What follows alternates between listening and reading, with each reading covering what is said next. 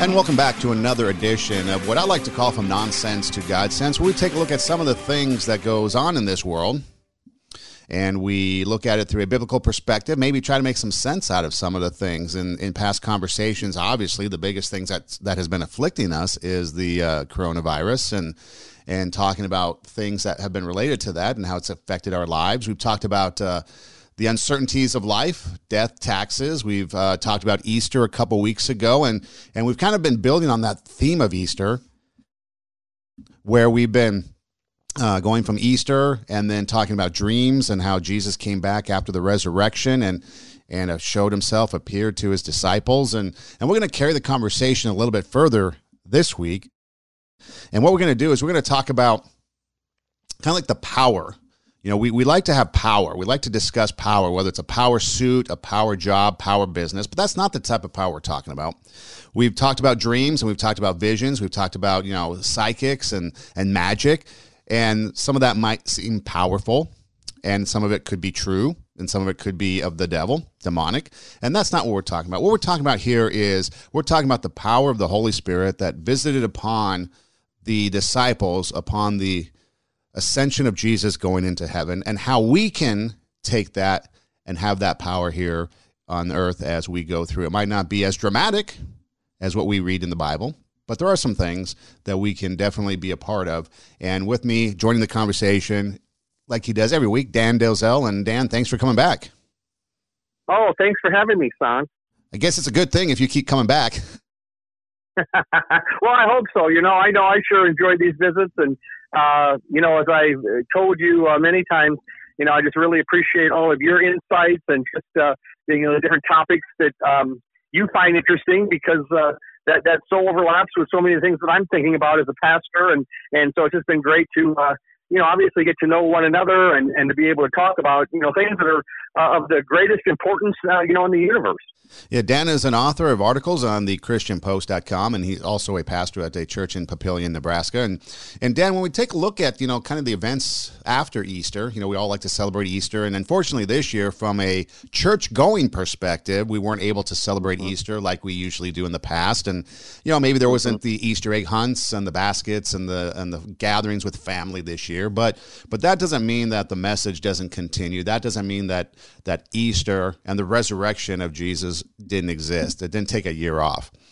And one of the things that I found fascinating as we've been talking, and I've just kind of been doing some reading on the post-resurrection, is just how much Jesus has been still human, but we see a transformation. We see him go from something that is to come to now something that has happened. And one of the most interesting correlations, which if we talk about numbers and people like numbers, we're in day 38 or 39 of a lockdown across the country because of this virus. And Jesus spent 40 days on earth, and then there was change. He went to heaven, the Holy Spirit came, and then the disciples went out. And I just find that kind of interesting, that the correlation, because we're approaching 40 days. And does that mean that change is coming? I don't know.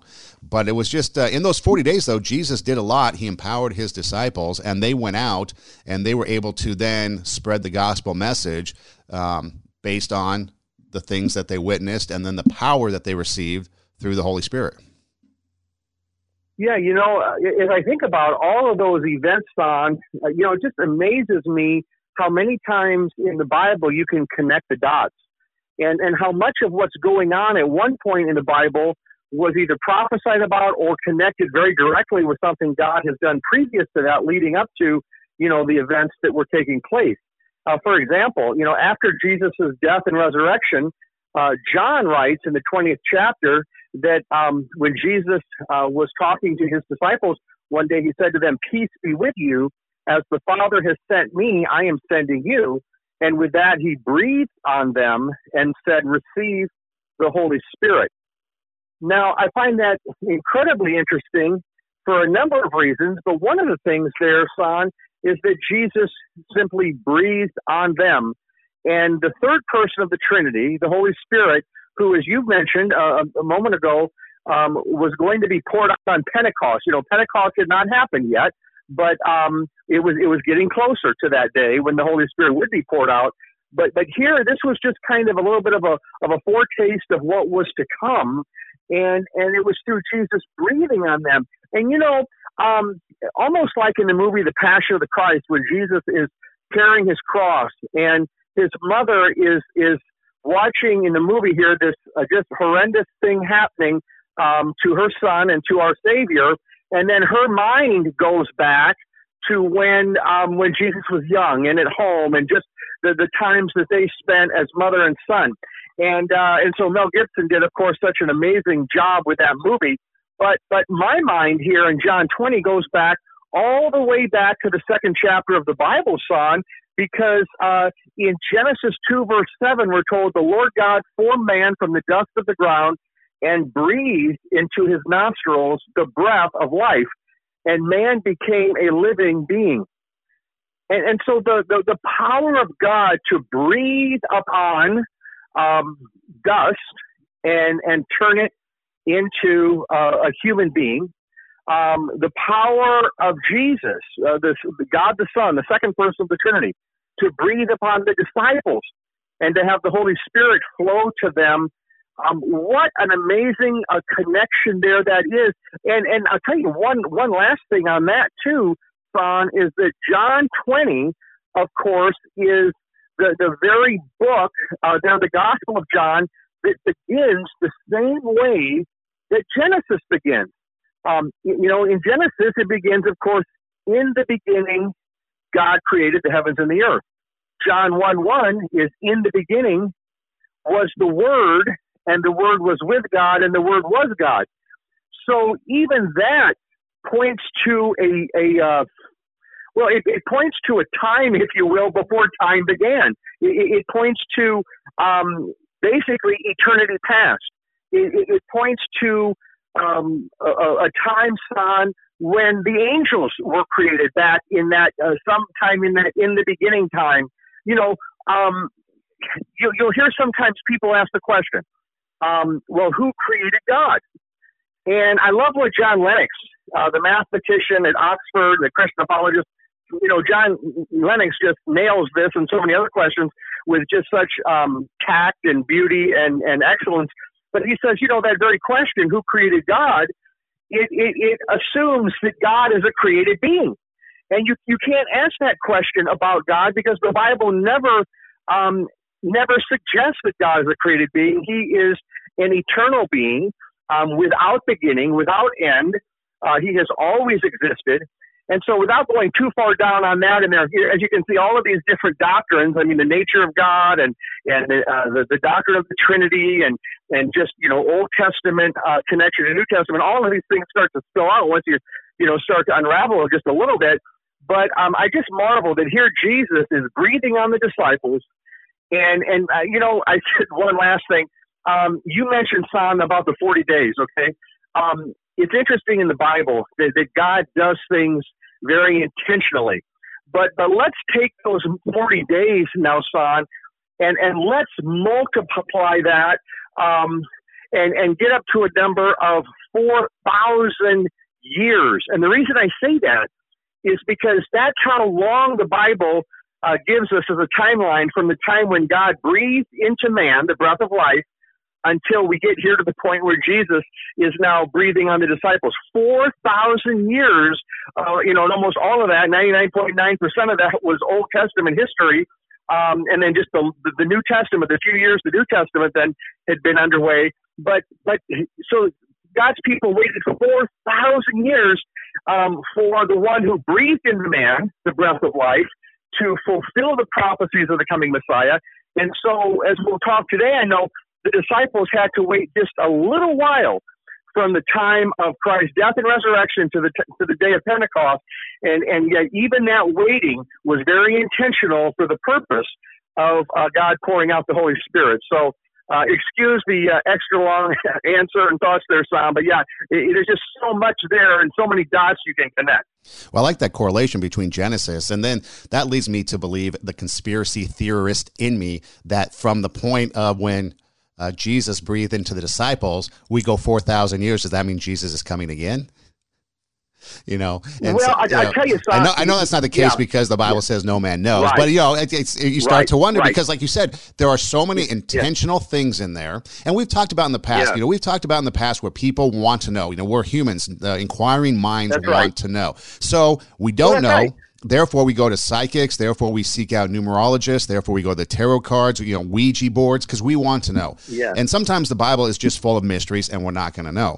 But like you said, the answers too are in there. And sometimes when you make this correlation, like you did with Jesus breathing into the disciples, and you compare that to God breathing into the dust, making man, the Bible does connect things, and there are connections, and there are answers in there. The only problem is sometimes we don't want to spend the time reading it, and so we miss out on those answers, and we try to seek them someplace else. Well, that's exactly right, son. And one thing today is that, so many people rely so heavily upon, scientific evidence. And well, we should, in virtually every area of life. I mean, there really isn't an area where, science cannot benefit us. But at the same point, we don't understand, and I love the word you used a moment ago, we don't understand all the mysteries. For example, you notice when I said a moment ago that there's 4,000 years of Old Testament history, the one thing I didn't say with that, though, is that the age of the earth we know for a fact to be 4,000 years old. The reason I say that, son, is Christians historically have not been overly dogmatic on the age of the earth. In fact, and I think you and I have talked about this, but I wrote a little piece a number of years ago called Open-Ended Creationism, where, when you look at the front end of day one and the back end of day 7, they're both open-ended. So when the Bible says, in the beginning, God created the heavens and the earth, again, think about John, and John 1:1 helps to answer Genesis 1:1. That's a key principle of biblical interpretation. Your hermeneutics are how you interpret Scripture, and you can't just pull out one verse and come up with some brand new doctrine. And no, you have to let Scripture interpret Scripture. And so when John 1:1 says, "In the beginning was the Word," I mean, I don't know anybody who would say that. Well, that's saying that 6,000 years ago was the Word. No, nobody would even think that. And so why so many people have gotten hung up on the only acceptable interpretation in the minds of some is a young Earth, relatively, roughly 6,000 years old. Well, you know what? The front end is left open-ended, and there was a famous senator from here in Nebraska who ran for president 3 times. In fact, he argued at the Scopes monkey trial against evolution, but he was pressed on this point about, well, are you saying that the earth is just 6,000 years old? And he would not commit to that because we don't know the age of the earth. That's God's business, just like the age of the angels is God's business. It's above our pay grade to know how old the earth is. But he has this great quote, son, and I would really encourage anybody who's ever getting into a discussion with somebody on this issue, they might like to use this quote. But he said, it's better to know the rock of ages than the age of rocks. And that nails it, son, because there have been some well-meaning Christians in our world today. They get so dogmatic. I mean, I've known a few people, they've even said, well, if you don't accept the young earth, then you're not going to believe Genesis literally, and you're not going to, that's hogwash. Christians historically have not, by any stretch, all bought into the idea that the earth is 6,000 years old. Now, if I sound a little bit wound up by that, son, it's simply because I have seen that issue in a few cases as like a club that some people have used. And not only that, but it really, in many cases, does not help our gospel witness because there are so many people, including John Lennox, okay, who I quoted, who are convinced that the science, just the scientific evidence, does not support a young earth. And so there are so many Christians who are, they either believe in an old earth or they don't even attempt to, kind of like myself. I mean, I don't know how old the earth is, but, God knows. But to say that you have to accept that very narrow interpretation of the age of the earth, it's not biblical. And so I was driven back to Scripture to really find that in the Bible, it really is open-ended there, son. And so there's no parameter on the front end of in the beginning. I used to think, well, Genesis 1:1 is kind of like when God started the clock, okay? And then we get, we start right there, and then God creates the heavens and the earth. And so, I used to believe that. I used to believe that, the earth could only be 6,000 years old. But then as I looked at the Bible, I said, hey, wait a minute. The Bible doesn't say that. The Bible doesn't address that any more than John 1:1 when it says, in the beginning was the Word. Any more than that's talking about a set number of years, and not at all. That's talking about eternity past. So I'll leave it at that, son. I think we're already seeing today that my answers are going much longer maybe than necessary. So just feel free to cut in, of course, anytime. Now, three things. One, I love the passion because that's what we need. Oftentimes we get just kind of blasé and rote in things that we do, and we lack passion. So I like the passion. The second thing I liked was, Scripture interprets Scripture, and that's what we need to continue to go back to. And then the third was, while we try to understand things, and sometimes we can't, we also, by trying to understand things and creating answers, we put a limit on God, and we put a limit on what he can do, and we put a limit on his abilities. And like you said, so in this case, for example, if we say that, in the beginning is the start of time, well, that's capping God's power, and we don't know what God's power is, and so we can't understand it, so we'd like to maybe try to put something on there to make us understand it by capping time. I'll make this very quick. I will just say, in case any listeners are wondering about this, they might say, well, wait a minute, Dan, you seem pretty emphatic when you said 4,000 years of Old Testament history. I'm not quite getting what you're saying. And just so people understand, son, the Bible gives us the ages, of Adam and his children and so forth, and when, how many years they lived. It's because of that timeline that we know from Scripture that there were 4,000 years between, Adam and then when Christ came on the scene. But what we're not told is what we've said, about the fact that there's no parameter on the front end of Genesis 1:1. So that's the distinction. 4,000 years of Old Testament history, but that does not include the creation of the world, because God has not told us, how old the earth is, and it certainly isn't something that is going to affect a person's salvation. And the only reason I even bring it up is because some people use a very narrow interpretation that I do not believe can be found real clearly in Scripture, and they use that to almost club people over the head. Well, you have to believe this, or you're not believing the Bible. So anyway, enough on that. Yeah, and just it's that those scriptures, the parts in Scripture where it's like, the boring aspects, we all skip over it. So and so begets, so and so begets, so and so begets, so and so, and so we just all skip over that because nobody knows, one, what begat means, and then two, it's just this long history of people we don't know. But that's where that comes from, because there is that history, and we've talked about it in the past, where the Bible is actually considered a historical book.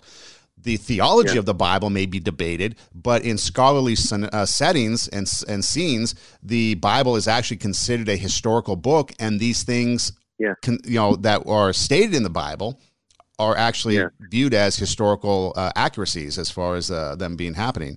The other thing that you said... And I'll tell you what, son, historians have absolutely come to that same point that you just made, and Matthew, Mark, Luke, and John, they rank up there with any authors of historical works, and we have far more manuscripts of the New Testament than any other ancient work of antiquity. I think maybe Homer's the Iliad maybe has just a handful of maybe 8 or something like this, and we have at least 2,500 manuscripts of the New Testament, or depending on how you're looking at them, even as many as 5,000.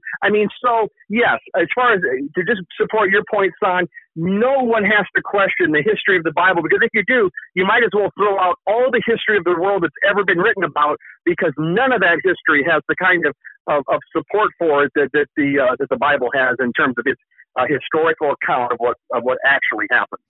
Talking with Dan Delzell, we're talking about, like I said, we started this theme about this conversation of Easter, and then Easter and what came after Easter, because a lot of times people just forget about Christianity and the gospel after Easter, and they move on with their lives, especially in the corona-filled environment that we're in right now, because we've got a lot of pressing things that we need to look upon. But we're talking about kind of power, the power of the Holy Spirit, and how that affects us here today, and kind of like this discipleship where the disciples then took what Jesus did and then spread the gospel throughout the world. And one of the fascinating things, and for those of you that are of the biblical knowledge, we're talking really about Acts 1 and 2.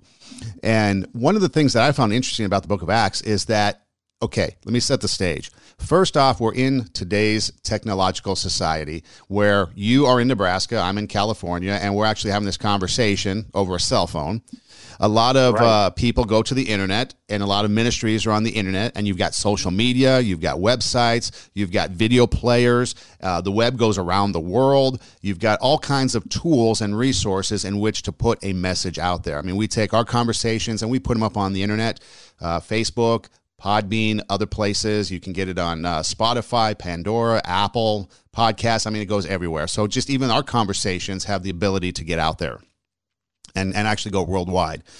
But when you take a look at Acts, one of the things that I found that was really fascinating was the fact that here you have an expansion of the gospel from Jerusalem to Rome and then beyond. And it happens where there's really no money involved. You know, there really isn't any leader, so to speak. I know we have the disciples, but, you know, there's no, you know, we have all these prominent pastors, you know, let's just throw out a name that everybody knows, Billy Graham, for example. You know, there's really no proven leader, no technology. There's nothing out there except enormous obstacles that the disciples faced, and yet the gospel still spread from Jerusalem to Rome and beyond. That's such a good point, Son. And, you know, we've touched on this the last week or two as we've talked about, you know, things related to Easter, but just to say one thing on that to go right along with your point, you know, if someone is going to, in their own mind, attempt to deny the resurrection of Jesus, which, you know, more and more even professors in the academy today, you know, just listen to Gary Habermas, how he describes how so many today have just become convinced that Jesus did rise from the dead because of the evidence. And one of the greatest pieces is this piece that, you know, if you're going to deny the resurrection, you've got to come up with some other explanation for why, you know, these average Joes, you know, who were so despondent after Christ's death, what would lead them to go out and proclaim this message if they knew it wasn't true? And when in fact they knew it was true. But you know, to go to the counterpoint, you know, what would have led them, if you're going to deny the resurrection, to go out and preach this message, be willing to die for it, as many of them did?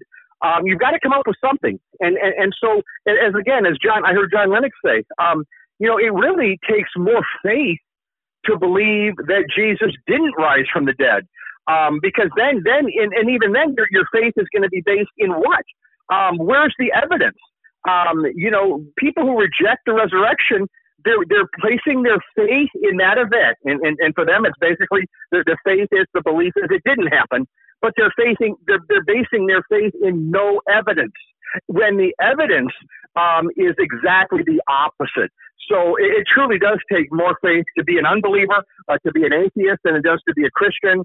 And as you say, Son, they took it out to, you know, in Jerusalem and beyond, and this whole time period here before Jesus ascended. You know, we're told in Luke 24 that he opened their minds so they could understand the scriptures. He told them that Christ will suffer and rise from the dead, and on the third day, and repentance and forgiveness of sins will be preached in his name to all nations, beginning at Jerusalem. You are witnesses of these things. I'm going to send you what my Father has promised, but stay in the city until you've been clothed with power from on high. So this, of course, is pointing to the day of Pentecost. Stay in the city. That was what Jesus instructed them to do. And then we're told in Acts 1 that when they arrived there in Jerusalem, they went upstairs to the room where they were staying. So this upper room is where this thing is really going to occur here, when the Holy Spirit's going to fall down upon them, come upon them in power, and they're going to be given this supernatural power to go out and proclaim this message.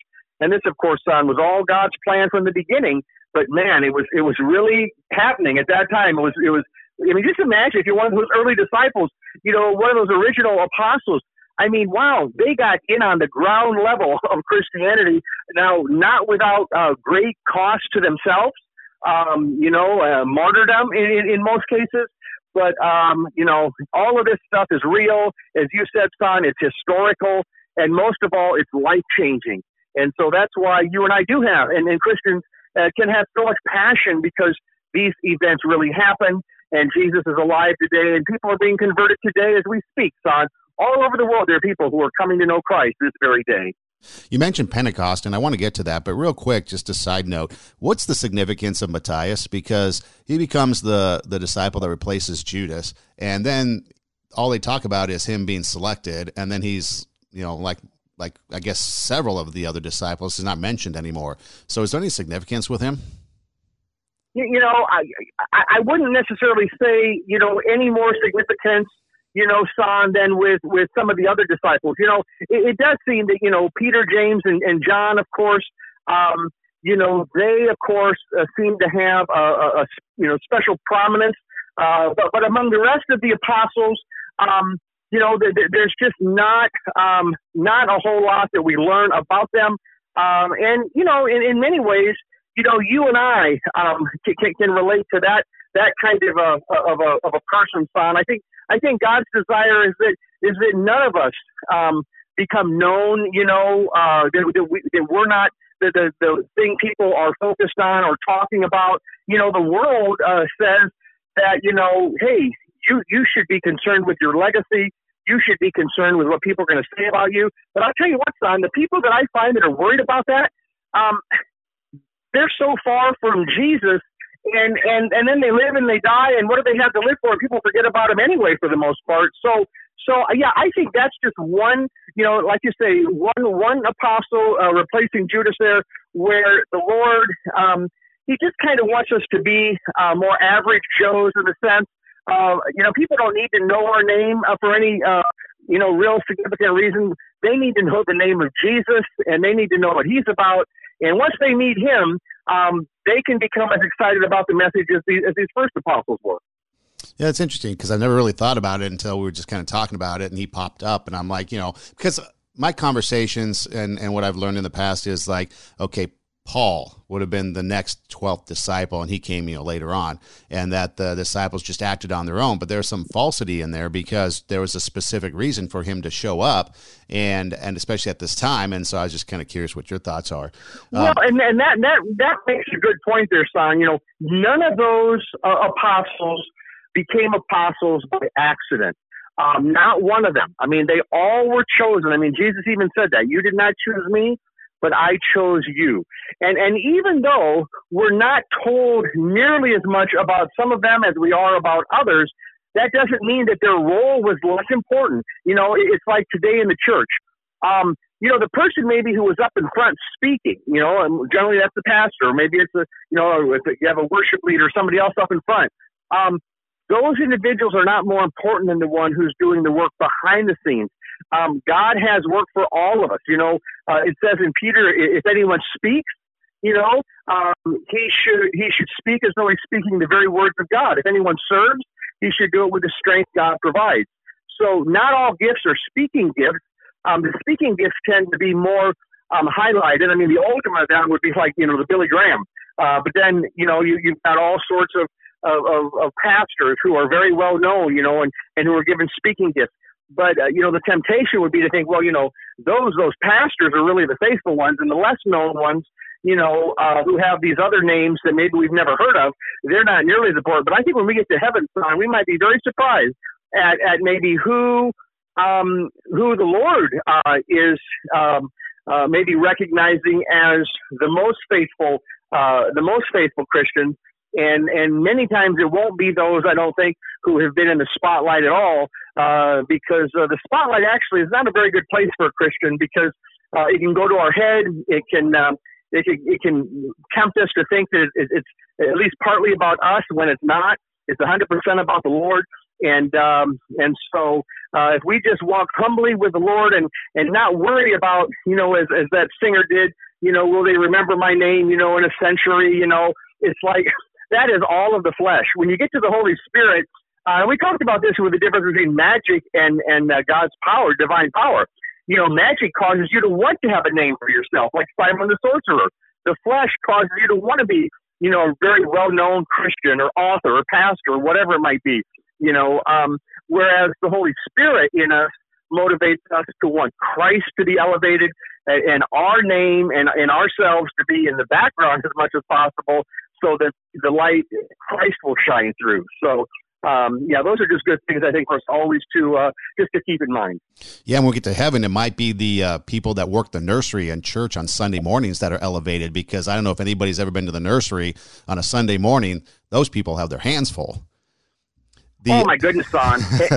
Absolutely. And I'll tell you, I truly believe that a Christian's motive is going to carry more weight in heaven in terms of, just really what mattered to the Lord. What your motive was is going to be at least as important as the results. When I say the results, I mean, whatever, maybe, how many people came to know the Lord through you. Okay, that's very important that we try to do outreach, but it's also very important that we have the right motive, and the right motive is for God to be glorified and us to just be as much as possible in the background. Now, you mentioned Pentecost, and then we come to that point in the conversation where it's Pentecost, and they're all in one place together. And then as the King James Bible says, and suddenly there came a sound from heaven as a rushing mighty wind, and it filled all the house where they were sitting. And there appeared unto them cloven tongues like as of fire, and it sat upon each one of them, and they were filled with the Holy Ghost and began to speak with other tongues as the Spirit gave them utterance. And so then it goes on from there, and we'll get to that in a minute. But again, at least through the King James, and sometimes like the King James because of the imagery and the language that's used, and I know in other versions it might be a different imagery given out. But again, there's a lot going on. It's not just like we're sitting here kumbaya and all of a sudden we're like, hey, this is great. Right. It's like there's something going on here, and there's something mighty and something powerful. And if we might say, I don't want to say magical, but maybe supernatural that's happening to these guys as they're, and maybe even the women, the people, because I guess there was more than just the 12 disciples there. There was, more people there. I think someplace I read maybe upwards of over 100 and maybe even more. But there's something mighty going on at this point. Oh, there absolutely is. And in Acts 1:8, just prior to this great event in Acts 2, Jesus said in Acts 1:8, you will receive power when the Holy Spirit comes on you, and you will be my witnesses in Jerusalem and in all Judea and Samaria and to the ends of the earth. Now, son, this idea of power coming up on God's people for a purpose, this was not a completely new concept, certainly not to the Bible. For example, in 1 Samuel chapter 10, Samuel told Saul, the Spirit of the Lord will come up on you in power, and you will prophesy with them, and you will be changed into a different person. And then as Saul turned to leave Samuel, God changed Saul's heart, and all these signs were fulfilled that day. When they arrived at Gibeah, a procession of prophets met him. The Spirit of God came upon him in power, and he joined in their prophesying. So if we think that the Holy Spirit wasn't active until Pentecost, actually, the Spirit of God, along with the Father, along with Jesus, has been active all the way back, from the beginning. What did the Lord say? Let us make man in our image. So, we see here the Godhead, the Father, the Son, and the Holy Spirit. A lot of people maybe would just kind of assume, well, I guess maybe the Father kind of created the world. Well, then we come to Colossians and we think that Jesus is the creator of all things, in heaven and earth. So, not to say they weren't all involved in these things, but, the Father, the Son, and the Holy Spirit have moved powerfully since the beginning of time, and they were in existence, of course, before the beginning of time. And here in 1 Samuel 10, the Spirit of the Lord came upon them in power. Here in this example you just read there from the day of Pentecost on, the Spirit of the Lord came upon them so they would be witnesses. And so the Bible uses this phrase, filled with the Spirit. Now, of course, in the book of Acts, they all spoke in tongues. And that has caused, some controversy over the centuries in terms of how Christians have interpreted, the role of tongues. I mean, you've got major denominational tracts that are laid out largely based on how they view, Acts and speaking in tongues. I mean, we think of, the Pentecostal movement and charismatics. I mean, Pentecostalism, certainly, at least traditional Pentecostalism certainly holds to the major tenets and doctrines of the Christian faith. But at the same time, they teach that there is this, what they would call a second blessing or baptism of the Holy Spirit, that a Christian is to receive after conversion, and that the way you receive that is that you speak in tongues as evidence of that.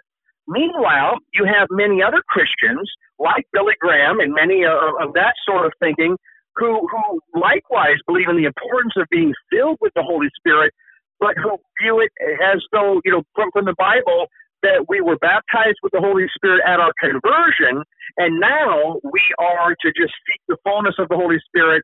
But Billy Graham and those like him do not teach that there is this, this second baptism that the only way you have is if you speak in tongues. So there's a difference there, but where both groups agree is that a Christian is to be hungering and thirsting for righteousness, for the fullness of the Spirit.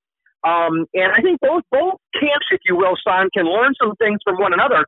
And one thing that helped me on this years ago when I was really studying this issue back in college, and I really was kind of thinking, well, okay, so who's right on this? The Pentecostals right or not? And I went to a Bible conference in Iowa where George Ferber was speaking, and just a great, missionary leader. And anyway, he wrote a little book called Revolution of Love and Balance. And he loved giving out books. And I think they had, maybe we still have the Mercy Ship, where they go all over the world and kind of like what Samaritan's Purse does. But they go all around and they just meet social needs of people. But he gives out all sorts of books, probably millions of books. But anyway, in this book, he had this point, where he said, if he studied that issue throughout the history of the Christian church, he found that there were men and women in both camps, both kind of the Pentecostal second baptism camp, and then kind of I'll call it the Billy Graham, baptized with the Holy Spirit conversion camp. There are men and women in both camps who have been equally used by God throughout history. And when I read that, Son, it's like a light went on. I said, hey, wait a minute. It's not either or, it's both ends, okay? It's not that the Pentecostals have to be right or wrong, and that Billy Graham's view has to be right or wrong. I believe, all you have to do is read Billy Graham's book on the Holy Spirit. And while it may not teach, and it doesn't teach, what you would call just the very specific Pentecostal understanding of the baptism of the Holy Spirit, it does nevertheless emphasize the need to be filled with the Spirit. And this is what people like D.L. Moody before him and others have emphasized. So we don't need to get caught up with semantics on that, Son. There's a lot more we could say on that. But if a person says, well, you're a spiritual Christian, you really almost have to know a little bit about them to know what they mean by that. Because if they're Pentecostal, they're going to mean, do you speak in tongues? Have you received the gift of speaking in tongues? If they're not Pentecostal, then they're not going to necessarily at all mean that one gift. They're going to be talking more about just the Holy Spirit, filling your life and your life being under the control and influence of the Holy Spirit. So, again, there's a lot we could say on that, but the bottom line is that every Christian needs the fullness of the Holy Spirit all day long, every day, and that's just obvious from the Bible. Yeah, you mentioned the speaking in tongues, and the interesting thing about that is that in Acts, when this happened, you're talking about you're being in a city of Jerusalem, and there's people from all over that speak different languages. Maybe like a Los Angeles, for example, we have people from different countries that come here, and they all speak a different language. You might have Chinese, you might have Spanish, because you have people from Mexico, and then you have people from South America, and then you have people from Russia, wherever. So you get all these people that are speaking different languages, and so it would be like somebody standing up in downtown LA speaking maybe in Hebrew, I don't know, but everybody hears them. And so and so I've had debates too where or conversations where is the miracle in the speaking or is the miracle in the hearing? But when it comes down to it, the fact of the matter is, regardless of the logistics of it, people were hearing the message. And they were hearing what the apostles were saying, and they were hearing the message. And then sadly enough, there was some that still mocked them and said they must be drunk, they must be full with new wine or whatever, and they even then they get rejected right away. But the power of it is, as we talk about the power of this, is that people were hearing, no matter what their language was, no matter where they came from, if they were there listening, they were hearing the message of the gospel. Well, that's right, son. And for 2,000 years now, what's just so incredible is that the same person, the person of the Holy Spirit who came upon them on the day of Pentecost, that same person, he has been present in the world for the past 2,000 years, filling Christians with power to witness. You know, there's a key verse in Ephesians 5:18 where Paul writes, "Do not get drunk on wine, which leads to debauchery. Instead, be filled with the Spirit." And this is a key verse on the fullness of the Holy Spirit, son, for a number of reasons. But the Greek word there, the tense of the verb to be filled, it literally means, son, keep on being filled. So the baptism of the Holy Spirit, or the fullness of the Holy Spirit, it was never intended to be a one-time event only. I think maybe it was Moody, when he was asked, some well-known Christian was asked, have you been filled with the Holy Spirit? Have you received the second blessing? That was the question. And he said, yes, I received the second blessing, and the third, and the fourth, and the fifth. The point is, son, that yes, Christians need to hunger and thirst for the fullness of the Holy Spirit. Many will testify that there did seem to be a point in their prayers where they kind of entered this new realm of power, for prayer, etc. I mean, we certainly want to encourage all Christians to hunger and thirst for more power for prayer and witness. And for those who do then testify that they speak in tongues, then we certainly want to encourage their faithful use of God's gifts, and in a way that does not draw attention to the individual, and also to help them around some of the pitfalls that some have fallen into, where they start to magnify the gift more than the giver, or where they start to use that as kind of a badge of superior Christianity, and then it becomes very divisive. I mean, there's some real dangers. Now, having said that, we can't throw the baby out with the bathwater. I mean, I believe the gifts are still in God's people in the church today, including the gift of tongues. But most of all, what Christians need is to be filled with the Spirit. And here's something D.L. Moody said about being filled from that is very insightful. He said, "I firmly believe that the moment our hearts are emptied of selfishness and ambition and self-seeking and everything that is contrary to God's law, the Holy Spirit will come and fill every corner of our hearts. But if we are full of pride and conceit, ambition and self-seeking, pleasure in the world, there is no room for the Spirit of God. I also believe that many a man is praying to God to fill him when he is full already with something else. Before we pray that God would fill us, I believe we ought to pray that he would empty us. There must be an emptying before there can be a filling. And when the heart is turned upside down and everything that is contrary to God is turned out, then the Spirit will come." And this is very, very important, Son, for Christians today, because we need the Holy Spirit. But before we can be filled, we need to be emptied. And that's a daily call on our life to be emptied of any of those things that D.L. Moody mentioned, or any other sins or distractions, temptations in our life that would keep us from the fullness. In Ephesians it says, "Do not grieve the Spirit of God." So if we're offending the Holy Spirit, we're not going to be filled with the Holy Spirit until we stop offending Him. It's like, you and I are both husbands. So, we know that, if you're doing something that's offending your wife, you could pray all day long for joy in marriage, but you're not going to have joy in your marriage until you stop offending your wife with whatever you're doing to offend her. I mean, it's just naturally, it's just basic. You cannot be in a relationship that is full of power and joy if you're doing something that is greatly offending the other. So with the Holy Spirit, we have to be very sensitive to that. He will show us, things. He'll convict us in our hearts of those things that grieve Him. And we're going to know many times, God, because we're going to sense like, man, I don't feel good about that, or I just don't have peace with, the way I'm thinking on that issue, or the way I'm handling that, or the way I'm doing that.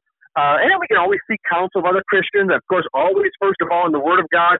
And the Lord will show us, because He wants He wants us to be empty. And so God certainly wants to show us those things that are grieving him. And we just need to come to him with an open heart. It's kind of like the psalmist, search me, O God, and know my heart. Test me and know my anxious thoughts. See if there's any wicked way in me, and lead me in the way everlasting. Now there's a prayer sign of saying, Lord, hey, I want to be emptied so I can be filled. And then just to cry out to God for the fullness of the Holy Spirit. This is what we need as much today as they did there on the day of Pentecost, Don. Yeah, and for people that might not know, Pentecost, a couple things I'd like to get your response to, but Pentecost, first off, is the day when the law was given. And now Pentecost here today, and what we're talking about, is when the grace is given, really, I guess, if you can put it that way, or the gospel is given. So, first the law was given on Pentecost. Now Jesus fulfilled that law, and now grace is given as the gospel and the Holy Spirit comes down. And so that's one significant thing of Pentecost, was it was a significant day. It just wasn't any other day. There was a significance to Jesus fulfilling the law. Now things are changing. Second, which I find fascinating, is that, okay, they're in Jerusalem, and there's a lot of people from different places around. And I'm sure there's probably some educated people, scholarly people, businessmen, women, whatever. And there's a lot of people of influence, perhaps.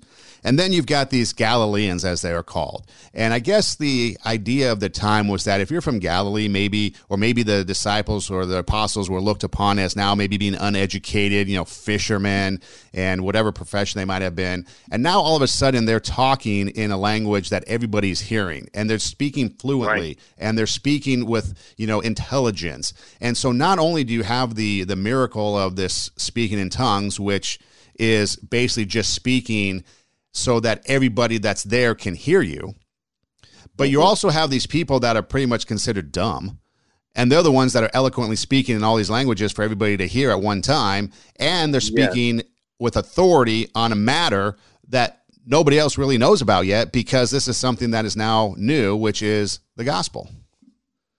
Well, and isn't that exactly like God, son, to do something to show his power and glory in a way that only God could do it? I mean, anybody who had an open mind or open heart and would listen to what you just said, and to those people speaking in a language there's no way they could have known. But it was a miracle of God. It was God's sign, God's stamp, God's moving there in that situation, so that So a testament to the fact that God wants all men to be saved and to come to a knowledge of the truth. People who go out and do Bible translation, that has to be very close to the heart of God.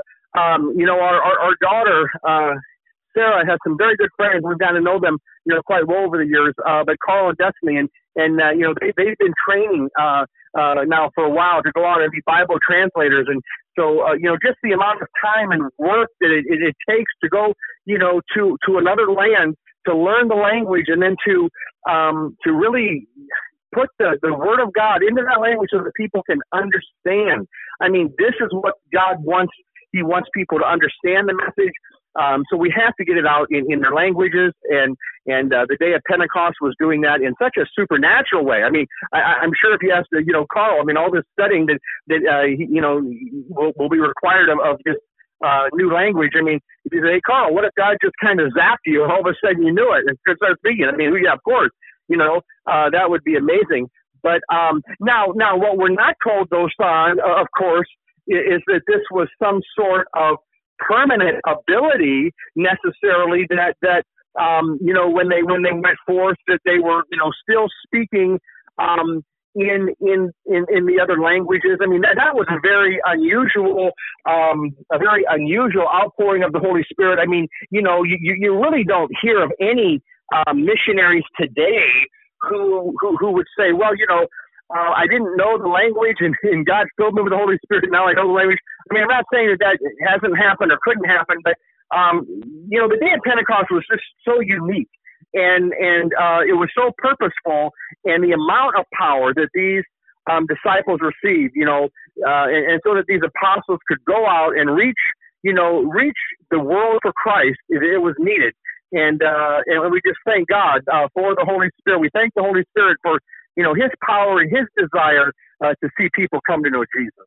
Well, the other thing, too, we like to think of God and religion and Christianity as a passive thing, a boring thing. We go to church on Sundays, we sit in the pews, we listen, someone speak for maybe 30, 40, 50, 2 hours.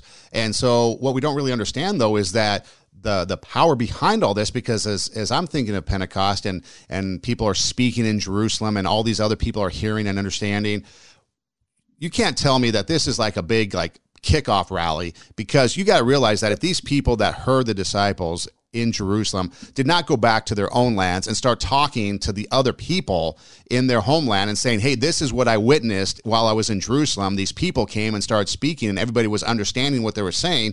And then as the gospel spreads, perhaps, I'm speculating here, so don't take it as gospel, but perhaps then people are like, hey, is these the people that we heard of that were speaking in Jerusalem? I want to now go hear them. And so maybe this was a big way for God opening the doors for the gospels to be received in other parts of the world, because there was already some intrigue behind what they had heard on the day of Pentecost with these, Galileans, these disciples speaking for everybody to understand. Well, that is so true, son. And I've got a quote here that kind of goes along with that in a large way. Tom Farrell said, "Why wouldn't we expect God to use his word to convert?" In Acts 2, on the day of Pentecost, a fisherman who had denied Christ now declared him. Because of his declaration, 3,000 people came to Christ. Jesus Christ is the same yesterday, today, and forever. And so with Peter's sermon that day and 3,000 converted, son, or like with these people, as you just mentioned, returning, to their homeland and bearing witness to the gospel, the Lord is all about bringing people to know him. God wants all men to be saved and to come to a knowledge of the truth. And so this topic, that you chose for today, it's always going to be relevant, son, for as long as Christians are here on earth, until the Lord brings us home to heaven, because there will always be people who need to know him, and there will always be a need for Christians to be filled with the Holy Spirit so that we can be witnesses, which is why the Bible says the Holy Spirit was poured out. I mean, the gift of tongues, that's a huge blessing, but it is definitely down the list of benefits. The key for being filled with the Holy Spirit is so that other people will come to know Christ, and faith comes through hearing the message, and the message is heard through the word of Christ.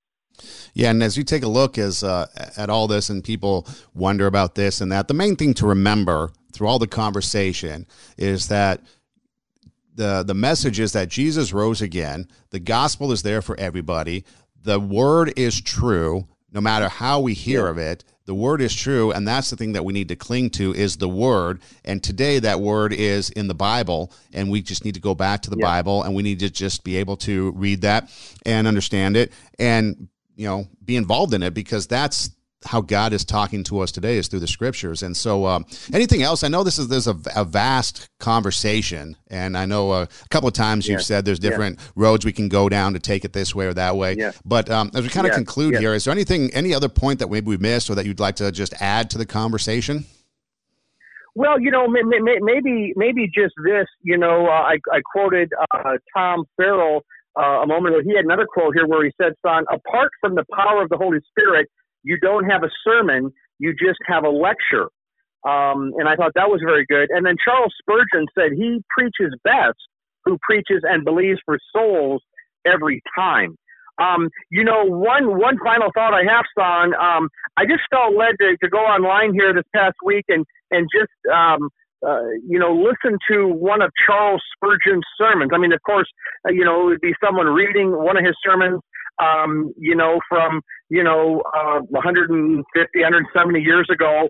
But anyway, I listened to a message online about conversing with God. And it was so insightful, and it made just the point you just made a moment ago, Son, about God speaks today through the Word.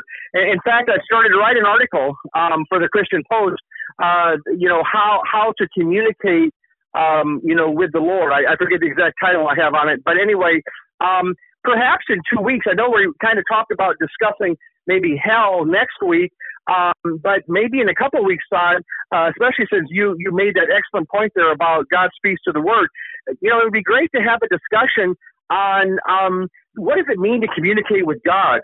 And I'll just put this little teaser out there. I mean, for any listener, had you ever wanted to have a conversation, let's say with a friend, where you got together with your friend, whether it be 5 minutes or 30 minutes, and you were the only one that did the talking?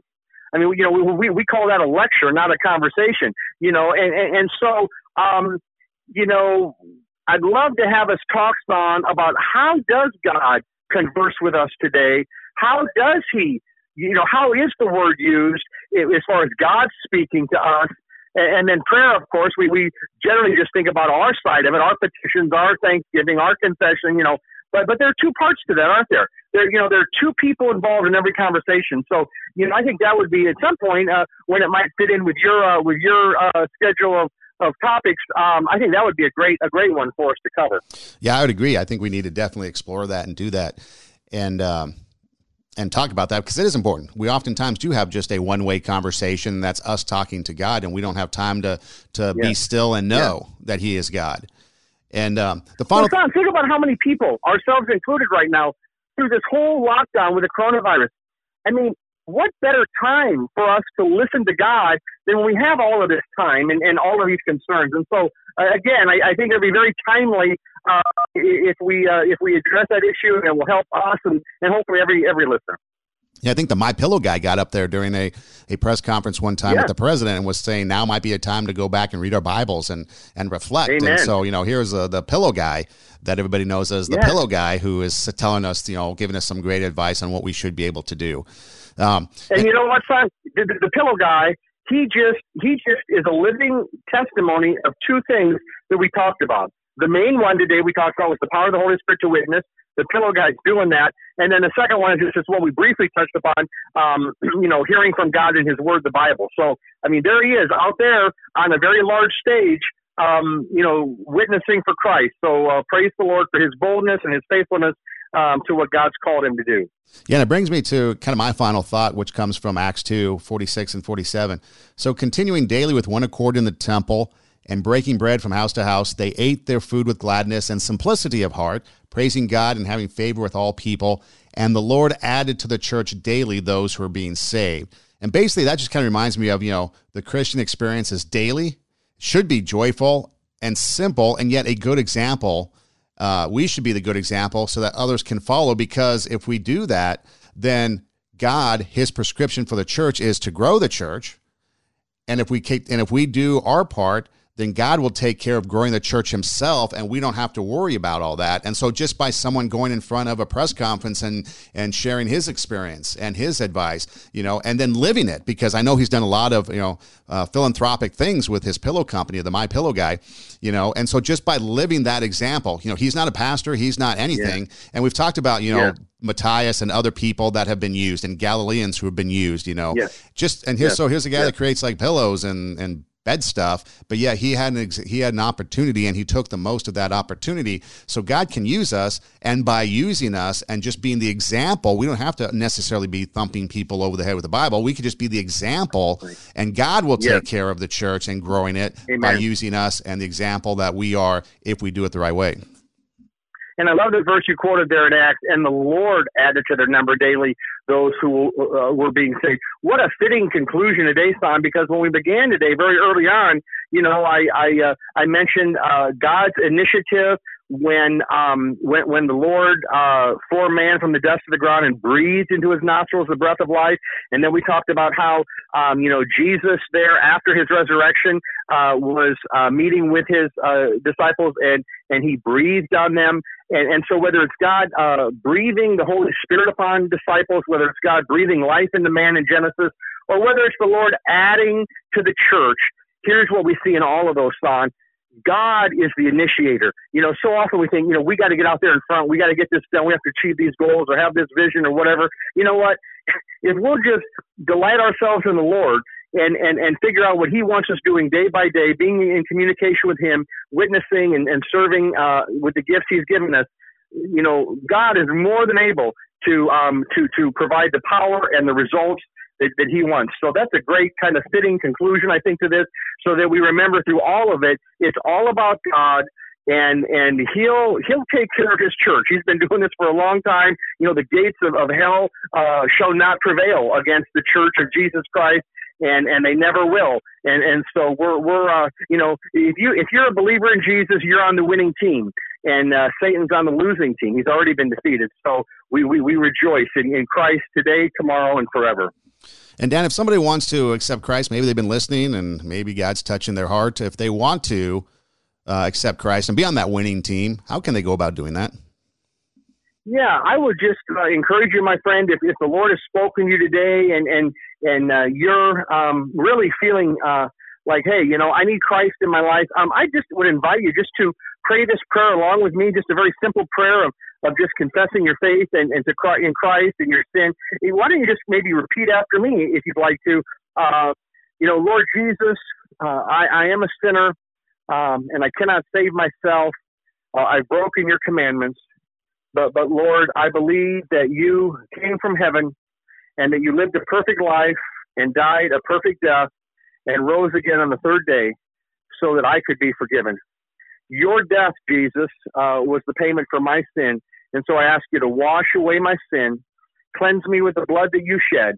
And then, Lord, please fill me with the Holy Spirit so that the power, the joy, the peace will just overflow in my heart. And then teach me, Lord, what pleases you. Teach me what grieves you so I can avoid those things. And help me to be a faithful witness in my home, on my job, in my church. And if I don't have a church, for those who don't, then Lord, help me to get connected to a good church. Help me, Lord, in that pursuit. Make those connections so that I can be in a church where your word will feed my soul every week. And so thank you, Jesus, for being my Savior and my friend. I pray this in your saving name. Amen. Dan Delzell, thank you so much. As always, we appreciate it, and we look forward to our future conversations. And people can find you at the Christian Post. Just search your name, and then also if they want to reach out to you, is there like an email maybe or someplace they can reach out to you if they want more questions? Yeah, they can reach out to me at Dan Delzell at Cox.net, COX.net, DANDELZELL. And also, Son, if they wanted to just search for Redeemer in Papillion, Papillon, Papillion, Nebraska, there are probably about 5 recent messages here during this lockdown that you could find on there.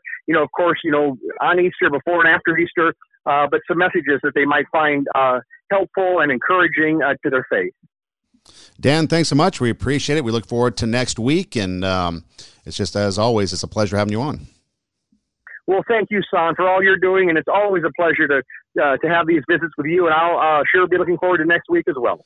And to those listening, thanks for listening. Do tell a friend, and until next time, you can follow me on Instagram at EdemRocks, EIDEMROCKS. You can also direct message me there if you have any comments or anything. But until next time, God bless.